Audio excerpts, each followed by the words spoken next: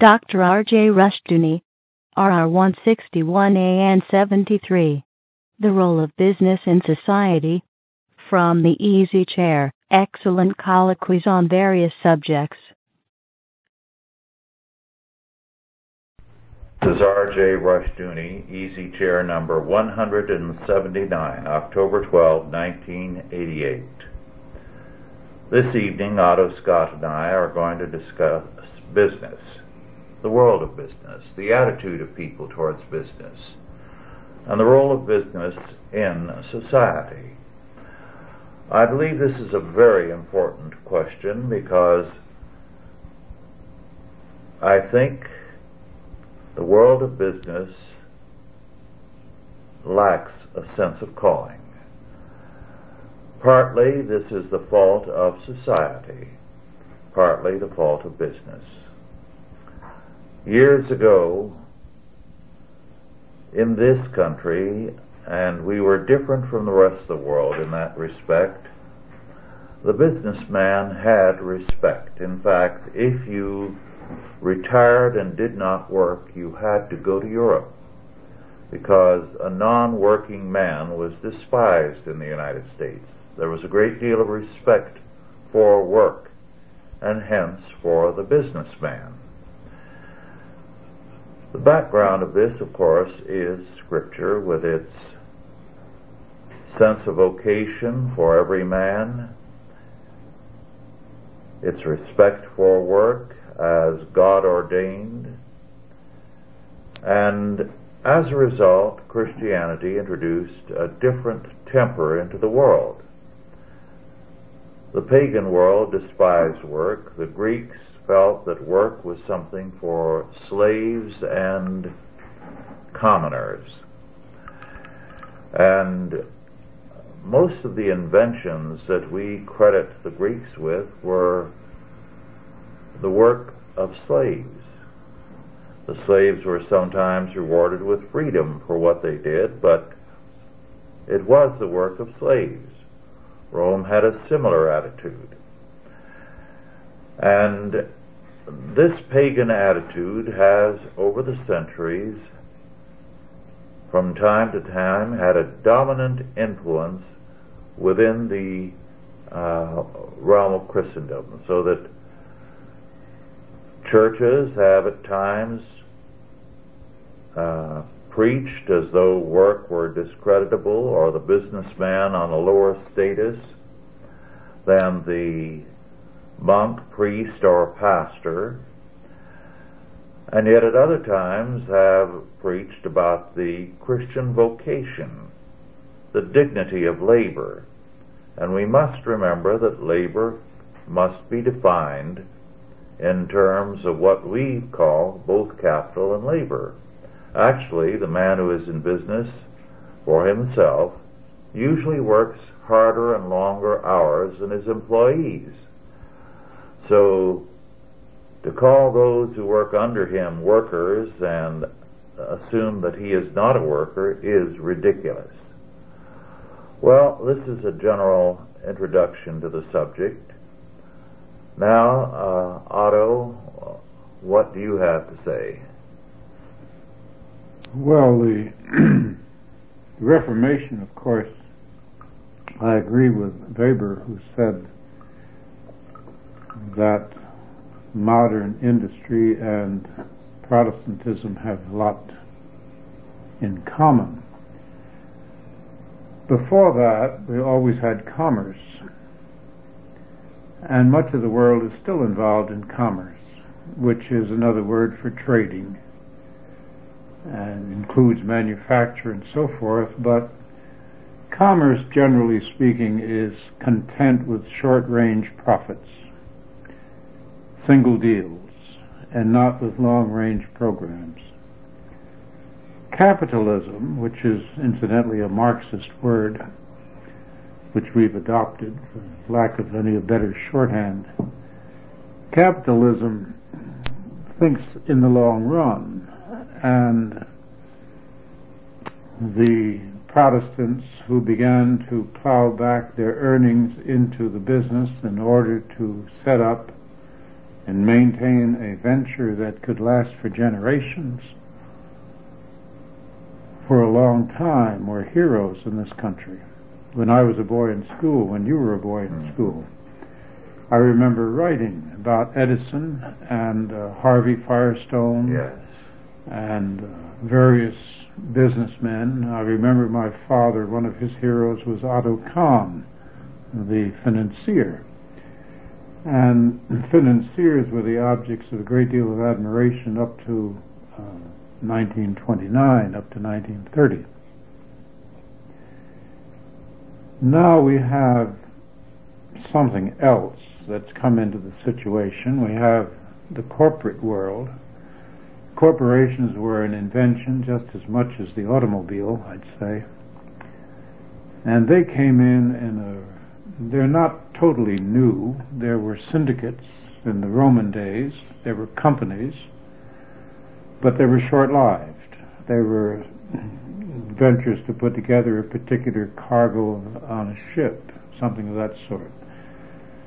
In the modern sense, it's the post-Civil War period, where the corporation was given the rights of function of a personality, but actually is an impersonal and abstract concept. And I think when most people talk about business today, they think about corporations. They don't credit the corner grocer with being in business, but he is. In fact, now, of course, he has to fill out as many forms as General Motors, or it seems that way. So I think we could go into the corporate state and into our present condition. We'd have a lot of fun. Let's begin with Mussolini in the corporate state. Mm-hmm. I mean, his idea was to expand the whole corporate idea. Yes, and Mussolini provided the form of freedom while having the substance of socialism.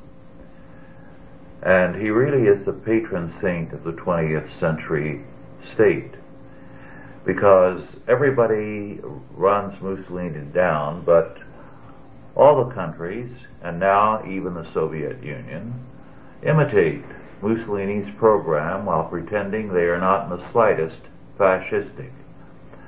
But fascism is the corporate state. It absorbs the whole of society into the state, but is not doing so with a socialistic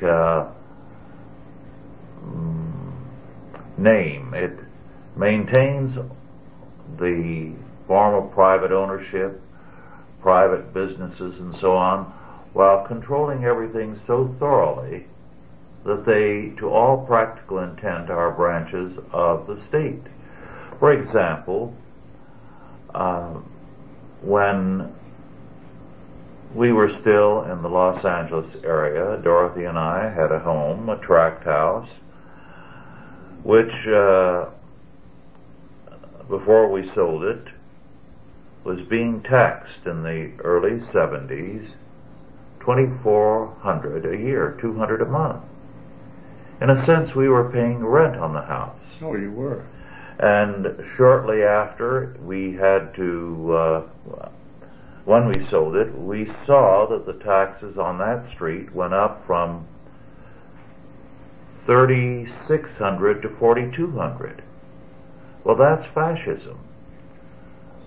Well, it's a bit more. Fascism, actually, Mussolini was Hitler's father, intellectually. Yes. Hitler admired him and bowed low before him because he considered Mussolini the most creative of the dictators, the rulers. And dictatorship, you recall, in the 20s and 30s was very popular. Autocracy is always popular. Well, it preserves the facade of capitalism in the sense that it allows unequal incomes.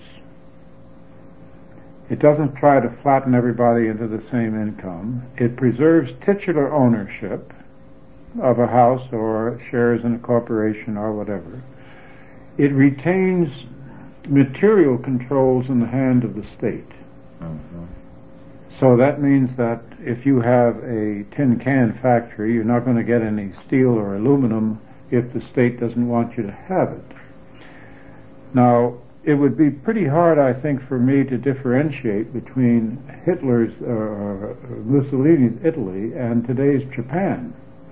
All Japan is run as a single corporation. We did not break up the Japanese monopolies. There were not very many of them. There were, I think, 4 major families who controlled almost all Japanese industry.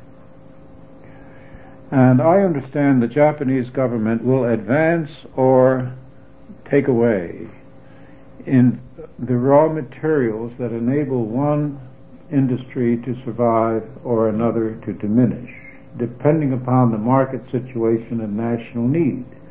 Yet you have low incomes, middle incomes, and high incomes in Japan.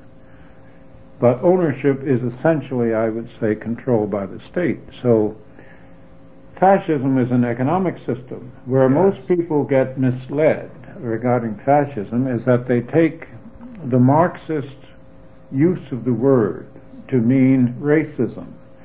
The Marxists called Hitler a fascist, whereas actually he was something different. He was unique in the sense that he set up not only an economically absolute state, an autocracy, but it was on a racial basis. And I think that's the first state to be set up on a racial basis in the modern world. And it's not a very good establishment any more than to set up a modern state on a religious basis. But as we know, that's been done again. In any event, fascism is an economic theory which is not taught in American schools so far as I know. So most people here don't know what fascism is. And if you don't know what it is, it's hard to avoid it. Yes.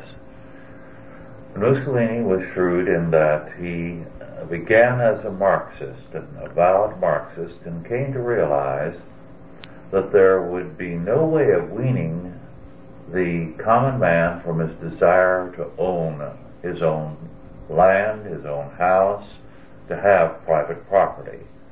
So he decided to maintain the facade of private property while instituting, in effect, total controls by the state.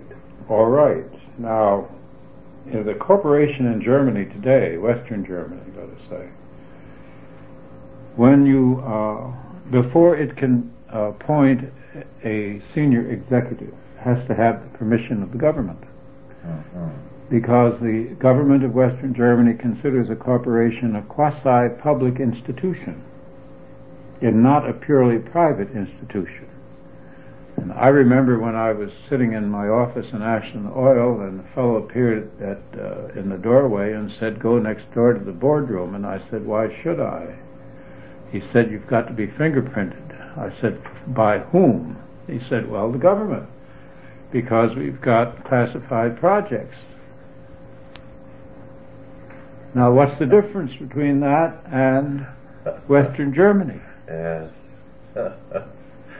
So your fingerprints are on file, Otto. Oh, well, everyone's fingerprints are on file, I assume. If you have a driver's license, you've got a thumbprint. That's right. I forgot about that. Big Brother has his eye on us all.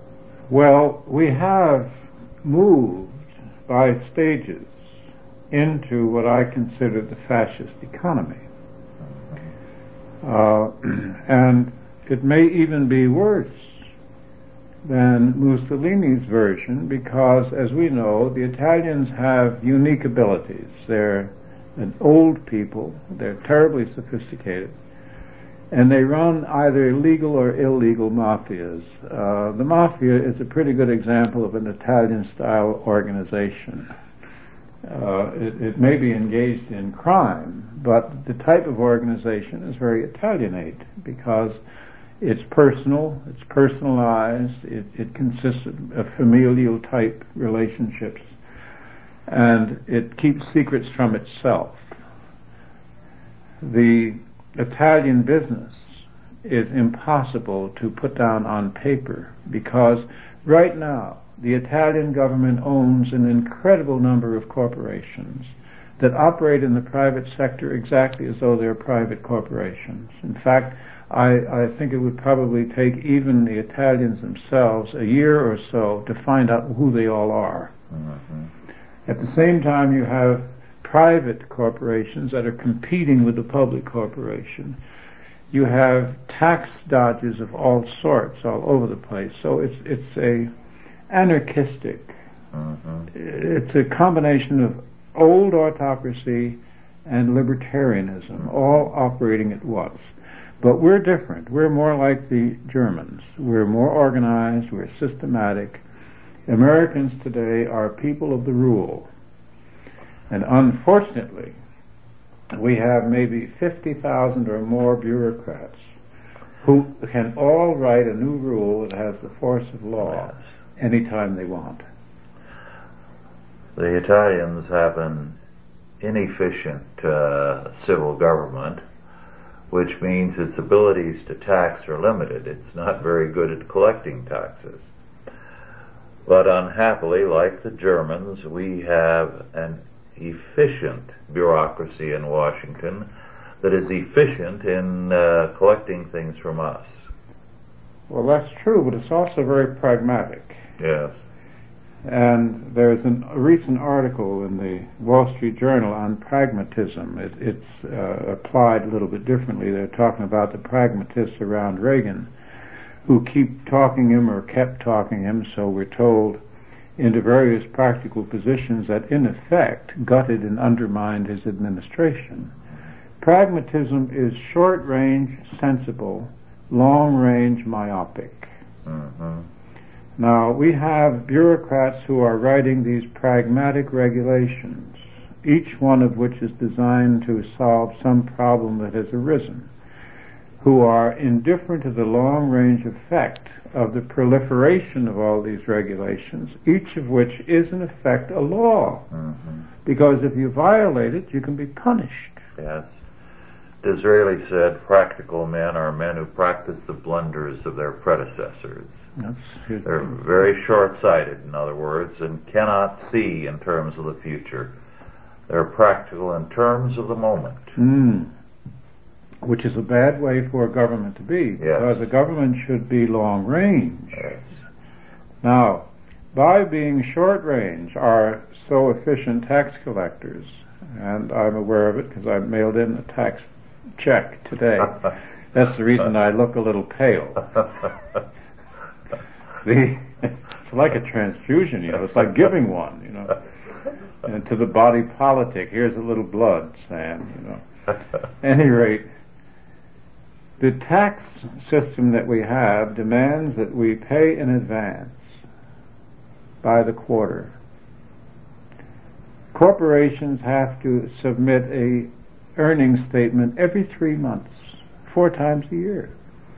And if their earnings have not gone up in those 3 months, the Wall Street Journal runs a headline saying your earnings fell. Once they ran a headline saying Ashen earnings fell. We fell one penny a share. We had a real friend in court on that occasion. But I never found out who it was. I tried to. Easier to break into the Pentagon. But if you have to show a profit every 3 months, and under Mr. Roosevelt, incidentally, you were prevented from plowing money back. You could not distribute the money in the form of dividends. He put a limit on the percentage of dividends that you could recompense a shareholder to. And you couldn't plow the money back. You had to pay taxes on it. Consequently, you can't plan for a 5 or 10 year period. Yes, and that's destroying American business and its ability to compete with other countries. We are not allowing this long-range planning. It can't be done. No. And it means that every industry is caught in short-range pragmatism. Yes. In one of your books, Otto, you made a very telling point about banking and the future.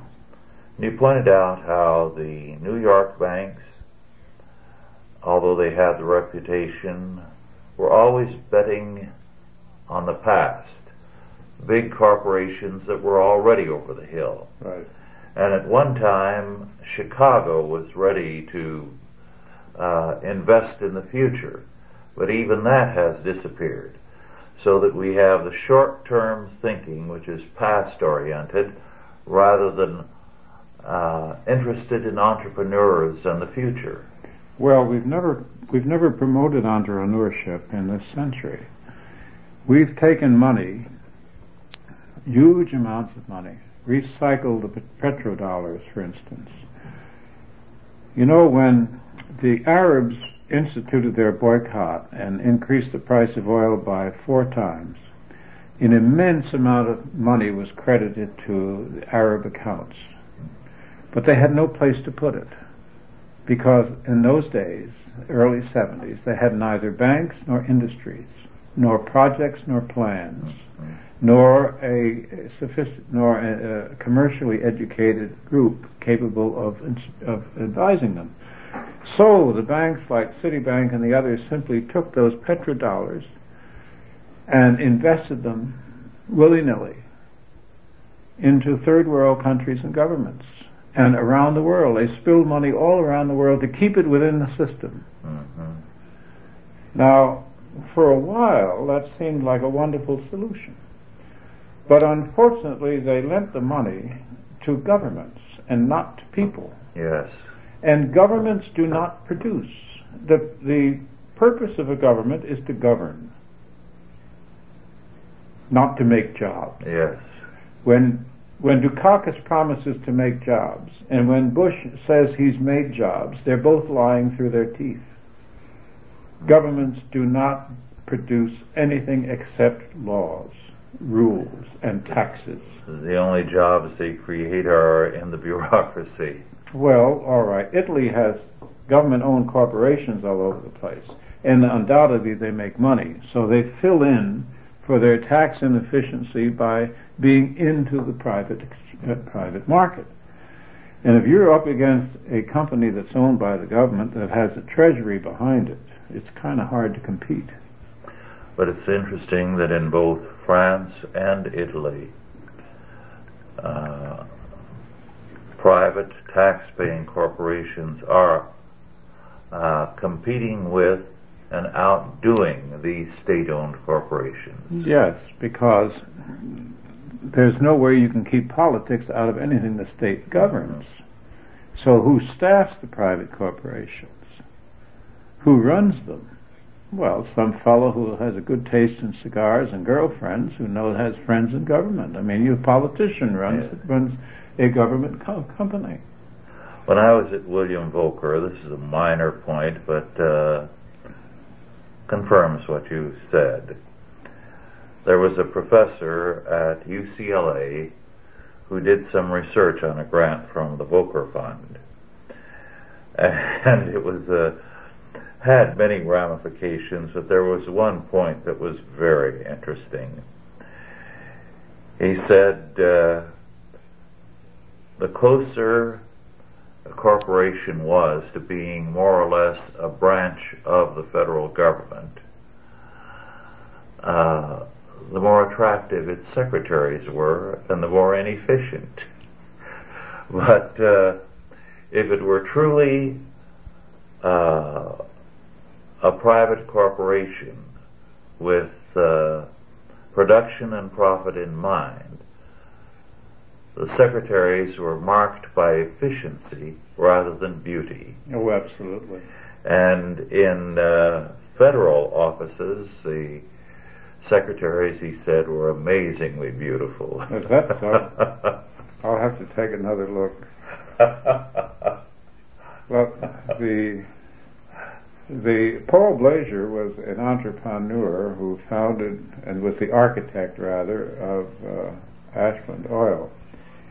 He saw a marked difference between the days when he was beginning, with the early part of the century, let's say the late teens and early 20s,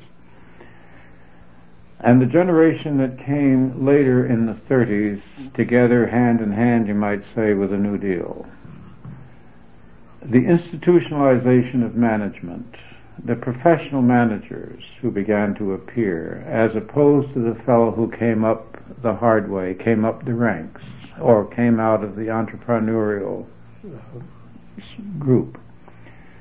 He said, these men collect a fat salary, whether the corporation earnings are up or down. Yes. Consequently, they don't lose any sleep at night over the marketplace. They lead a very nice life no matter what. And we read now that the head of Ford Motor in that book we have in front of us got $17 million compensation in 1 year, and it was not a good year. It was a disastrous year. It was a bad year, but he got $17 million. And Mr. Blazer felt that there was something inherently stupid in this arrangement, and he felt that all managers their compensation should be closely tied to the earnings of the corporation. And if the corporation lost money, I said, well then, he said, they shouldn't get anything. Very good. Well, this sort of thinking seems to have gone out of style, because results no longer seem to count in the American society, not just in business, big business, but in big government, in big labor, or almost in any of our institutions. We have school teachers now, college professors and high school teachers, who get more money than all their predecessors ever dreamed of getting, and yet the grades of the students go down, their skills go down, but these salaries keep going up. Yes. Nowhere that you look does results seem to strike the American attention. Well, you have the same attitude among the unions. Irrespective of whether the business is successful or not, their salary should be maintained at a high level and continue to go up. You mean the union members' salary? Yes. Yes. Oh, sure. Well, Gene Samples of Arch Mineral gave me a chat on that. You know, of course, the coal companies have had lots of problems with the union, especially the United Mine Workers. After all, one of the presidents of the United Mine Workers was sent to prison for murder. And I was told that when they were opening up some new mines and some new districts, they got some rather ugly telephone calls from some of the organizers of the unions.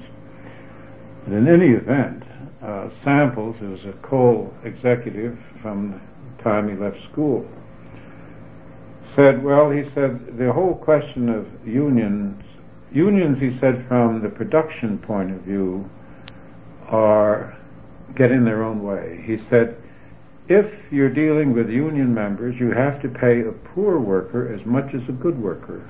You can't punish the poor man, you can't reward the good one. So he said, you're holding back merit. Yes. And that's why most farm workers will not join Chavez's union, because they are making more money than they will get if Chavez is able to organize California agriculture. Then they will get a flat sum, every worker. And so some will coast on the ones that work hard. Yes. The ones who work hard can make more without the union. Sure. And it's only the shiftless workers who will then benefit. Well, that's several aspects, but we started out, I think we were talking in effect about governmental forms being blended into business when we talked about fascism. And in the United States, there's been an effort to blend the corporation into social programs, which is the American way of saying political purposes. Yes. When they never say we're politically oriented, they say we are socially oriented. Yes. We want to help people. Well, in the name of helping people, they are steadily destroying freedom in this country. And the future looks very bleak unless there's a turnaround. And I believe Christians will have to lead the way by applying their faith to everyday life and making clear that in the realm of politics, in the realm of economics, they do have a responsibility under God. And they have to think intelligently and biblically in order to cope with the problems of our time. I think maybe seminaries should include business courses. I could not agree more. Otto, you and I were discussing on our flight from Sacramento to Los Angeles last Saturday Paul Weaver's book, The Suicidal Corporation, How Big Business Fails America, published this year by Simon & Schuster, a very interesting book. But after we discussed this book on the plane, I decided to do a little studying in the background. And I turned up some interesting things. The world of business in our civilization began in the Middle Ages with the rise of the cities, the towns at first. And the towns were an area of freedom. This was where serfs could go and be free men. It was a walled area, so it was an area of security and peace, except in time of war, but not subject to bands of robbers and depredations by roving bands. It was a place where there was a church at the center. So European civilization began with a combination of the faith and business. As a result, the city grew rapidly because it represented freedom.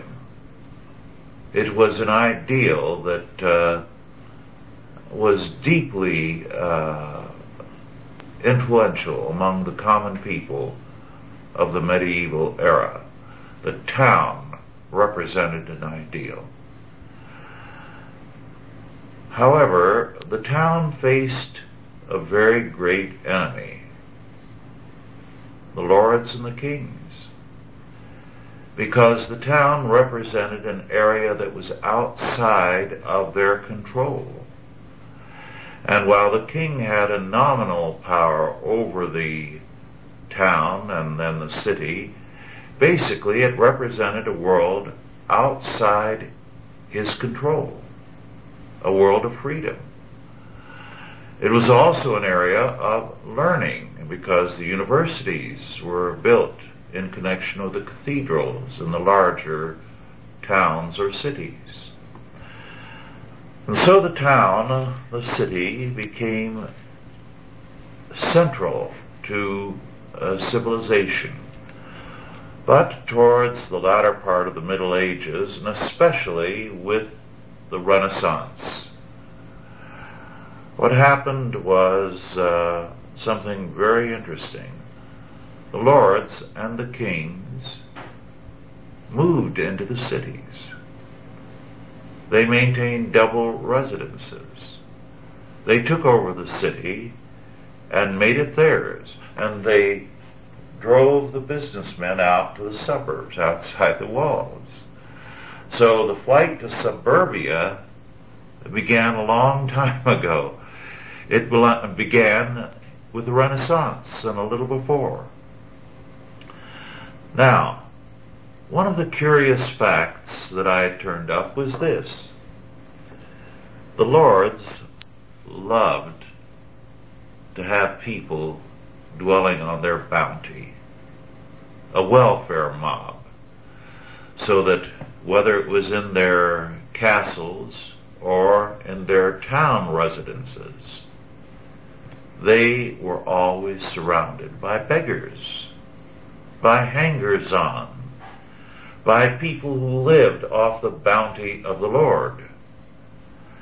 So when they went into the cities, they took with them and created around them a group of drifters, no accounts, beggars, bums. And this, in effect, created a problem within the city which helped drive business out of the city that business and the church together had created. And this love of the mob by the lords goes back to Rome. And the kings loved this too. It was a part of showing their bounty. You had gratitude from people who depended upon you for their living. Then these lords turned the city from a place of business, the inner city, to a place of elitist culture. It was a place not as the church had been, of music and of art that was related to the faith, but of music and art which was dependent upon the Lord and elitist, which others were not expected to enjoy. So the modern city has had this element, state and inherited wealth, non-productive wealth, creating and enjoying, hangers-on, indulgent towards the lowest of the low, catering to their non-productive ways, whereas the world of business gets forced to the edges and is despised because it is a working world. Now that's an interesting and a very curious history, and it has not, to my knowledge, been developed and studied in any detail. Well, no, that particular viewpoint has not. That's new to me. Although, of course, cities have always been a mixed bag. Industry in the United States is in a curious position because although the whole country lives on business and industry, it's despised. Literally despised. Mm-hmm. I mean, the transition from where we started, when we were in elementary school and industrialists, in particular, industrialists were admired, they are now despised. Yeah. They're exploiters. When American corporations were going overseas, for instance, and employing black Africans and Asians and Europeans and Latin Americans, they were called exploiters. And yet they would have only one or two Americans in the whole enterprise. All the rest were working on jobs that had been created by American capitalists that were directed by one or two men. Now, if that's exploitation, of course everyone who has a job is being exploited. Yes. Or the whole business of work is another form of exploitation. That's the point. Well, that's the argument. Yes. And that's exactly what this history of the city that I outlined is all about. The attitude that work, in the business sense, in the productive sense, is exploitation. And one of the things that happened, for example, in England was that businessmen who became very wealthy were looked down on, but their daughters could marry and take money into prominent old families, and their grandchildren would then be a part of the non-working aristocracy. I know. I started the coal book off with a recitation of the noble families and titles in England whose fortunes were based on coal. Yes. Partly for that reason, because I thought it was an amusing sidelight. Well, in this country, what came to pass was the only way you could atone for being wealthy and successful in the business world was to pour out your money on the world of art. And as you pointed out, the corporate world has warehouses full of modern art that is worthless. Well, businessmen and the world of art will never come together. For some reason or another, their taste is invariably ridiculous. And the same thing is true to a very large extent of businessmen in politics. Businessmen have not really very good political instincts as a general rule. I think one of the congressmen, his name I can't recall right now, gave a little chat about that one time I heard him say that business is based on compromise. You have to, the customer and the supplier have to come together. If the customer won't pay this much, maybe he'll pay that much. And maybe if he won't pay that much, maybe he'll pay a little less over a longer period, or this or that or the other thing. But the main thing is you've got to sell the product. Whereas politics is based on confrontation. It's not based on compromise at all. In politics, somebody wins and somebody loses. And there's no other way. Well, business can't understand that, because a businessman cannot afford to get into a fight with his client, with his customer. The author of that book, Paul Weaver, with his great 2 years on the public affairs staff, third level down at Ford Motor Company, made me laugh when I read it, because he seemed to think that Ford Motor Company should get on a white horse, pick up a lance, and run head-on into the government. No way. I do think there's another fact that you're right, but I also feel that businessmen, going back to the time of the Renaissance, have felt intimidated by intellectuals and artists, and have been made to feel as though somehow they were inferior when, for the most part, they are probably superior. Well, I think in certain areas they're superior. And certain areas they're not. The intellectual's role really is to rationalize events, trends, and so forth. I mean, it doesn't suit either one of us to decry intellectuals. We're a different kind of intellectual. I don't know about that. Well, we're not a part of the New York crowd. Well, that's true. We're not New York intellectuals. That may take some of the curse off.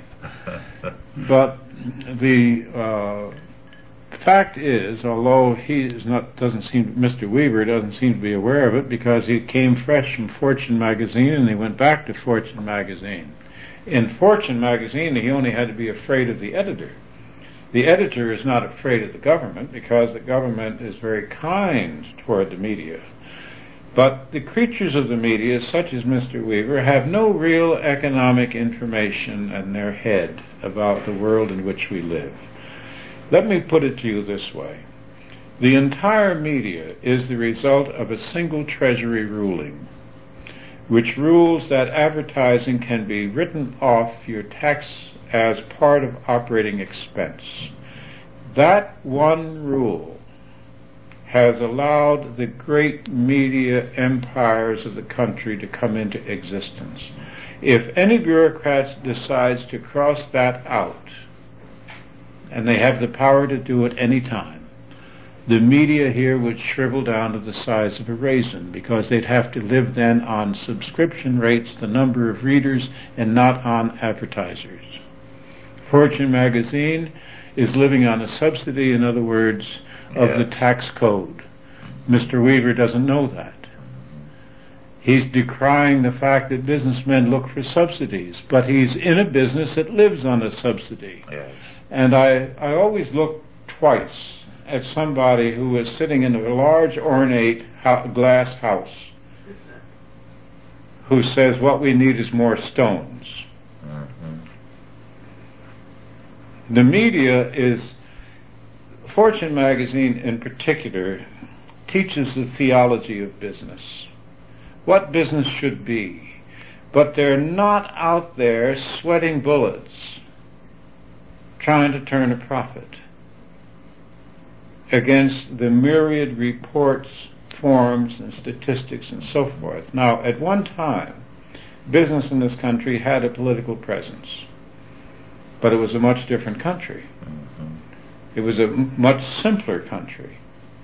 It always, from the beginning, business here, the feeling of the American people from the time they became independent of Great Britain was that the purpose of government is to help the citizens in a very material and immediate way. This country, as you know, has always been a sucker for easy money, paper money, inflation, and it inflated during the Revolutionary War. It starved the Revolutionary War soldiers with inflated money. The farmers wouldn't give them food because their Hessians had gold. Washington's men had no shoes at Valley Forge because they had no money. And somebody wrote a book about Washington's expense account and said, look how enormous it was. Well, it was in paper dollars. It was in continental dollars. Washington lost money. Everyone lost money in that thing. Okay. The railroads were built with land grants. The canals were built with special privileges. The toll roads were removed because there were certain privileges given to the construction of the highways. This country started out with protected industries behind a high tariff wall, just as Japan is today.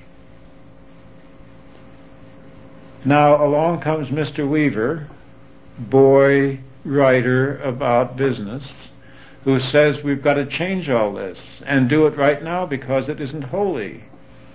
But unfortunately, it worked. And as long as the government of the United States was assisting bona fide ventures, physical ventures that physically improved the country, we could see a very good reason for it. The Union Pacific Railroad, for instance, was passed by the Lincoln administration. He gave them 20 miles on each side of the road in alternate sections all the way across the United States, and mineral rights included. The purpose was, from Washington's point of view, to tie California to the rest of the Union. And in the middle was what they called the Great American Desert. When Horace Greeley took a stagecoach through Kansas, he said it had sands as pure as the Sahara. It was irrigation which created that agricultural belt. And the Union Pacific not only got the land, but then it began to sell the land. It kept the mineral rights, by the way. Far-sighted enough for that. But it was after the railroad came across the continent that the people moved west. They didn't move west until there was a railroad. The covered wagon thing has been greatly exaggerated. Greatly exaggerated. Maybe a few families went by covered wagon, but thousands and tens of thousands went by railroad. The covered wagon meant two things. First, an all-out effort to settle Oregon in order to keep it, and the fact that from all accounts Oregon was such a rich, green and lush area, and Washington, yes, so that the Oregon Territory was a prize, right, and people hurried to get there. Then, of course, gold in California. That was a big thing. Yes. Well, at any rate, even the so-called robber barons, now I like that language because it was imported from the revolution in Germany. These people came over, the failed revolutionists of Germany in the 1840s, and they brought with them the vocabulary of European revolution, and yes, they began to use European labels against Americans. The original robber barons were the barons of the Middle Europe, who charged a toll and a tax for everyone who went through their territory, and incidentally so did the barons of France and the barons of Italy and every other country, including England. So all the barons are robbers in that sense. But we didn't have any barons here. Carnegie wasn't a baron, he was a steel magnate. He put together a bunch of firms, some of them efficient, some of them not so efficient, and made U.S. Steel. John D. Rockefeller put together a bunch of failing entrepreneurs in the oil industry, made every one of them rich. And people said, oh, what a pirate. Mm-hmm. They created these great industries. All right. Perhaps they made a lot of money. They did make a lot of money, but why shouldn't they make money? The whole point of the United States up until 1930 was that it was a country where you could come, work hard, think straight, and get rich. Yes. Now the socialists say, join us and we'll stop everybody from getting rich. What a promise. Yes. You have to be awfully dumb to follow a promise like that. New York was a city where immigrants landed and within 5 or 6 years were on their way up. They didn't stay in ghettos. They moved out of them within 5 to 6 years. I believe that. And I remember reading Tom Sowell in his book about the immigrants into the United States, including the black. And the black Jamaican immigrant. Yes, who very have successful. Exceeded all other kinds of groups Mm-hmm. in terms of success. And he said, if color is so important to the Americans, how is it that the black Jamaicans have done so well? Mm-hmm. And he talked about the Jews. He said, they came over without an education. They were so uneducated that in 1917, when men were given the first IQ test before they came into the army, they were put at the bottom. They were called stupid, morons, and whatnot, because, of course, the IQ is a cultural test. They worked as tailors, they worked at whatever, and they sent their kids to school. Yes. It's a generation that never received the credit it deserves, the first immigrant generation. Yes. Well, the sad fact is that our school books now reflect none of this, so that people see nothing of our past realistically and honestly, and are under the impression that we have done nothing but exploit and abuse peoples. Well, I look at Mr. Blazer, who took 24 men in a refinery and 4 people in the office. When he died, it employed 30,000 and was an international company. It was located on the edge of Appalachia. It was the greatest anti-poverty program in that whole region. It didn't get any money from the government. It paid hundreds of millions of dollars in taxes. When he died, he didn't even get 2 lines in the Wall Street Journal. Mm-hmm. And he was by no means unique in the history of the United States. There were many, many, many. Now, there are lots of things we could say in critical terms about the large corporations, large corporate America, let's say the top 500 companies or whatever. Their public relations, and I will agree with Mr. Weaver on this, their public relations is abysmal because businessmen will not indulge in an open struggle. They've lost the modern American, but it's not true just of the modern American businessman, it's true of the modern American clergy, the modern American medical profession, the modern American attorney. How many lawyers will go into court? 1 out of every 500, if that many. Mm-hmm. You go to a lawyer with a bona fide case and he'll say, well, now look, you don't want to go to court. It's going to be expensive and protracted and difficult and painful and so forth. Let's settle. And even if you talk him into court, he'll settle. Anything except fight. So Mr. Weaver's main complaint about the corporation is that it snuggles its program into the rubric of being socially beneficial. That they're really a social organization. They're going to do something culturally, as you mentioned, in art, or they're going to do something for medicine, or they're going to do something for education. In the meantime, they're trying to sell a product. They're trying to make friends. And of course, they don't make any friends because the modern American takes all these gifts for granted. And too often they go to the wrong side. Almost always. Yes. Almost always. Almost always. I sometimes in my more cynical moments, I think that the second rate is always preferable to the third rate than the first rate. Oh yes.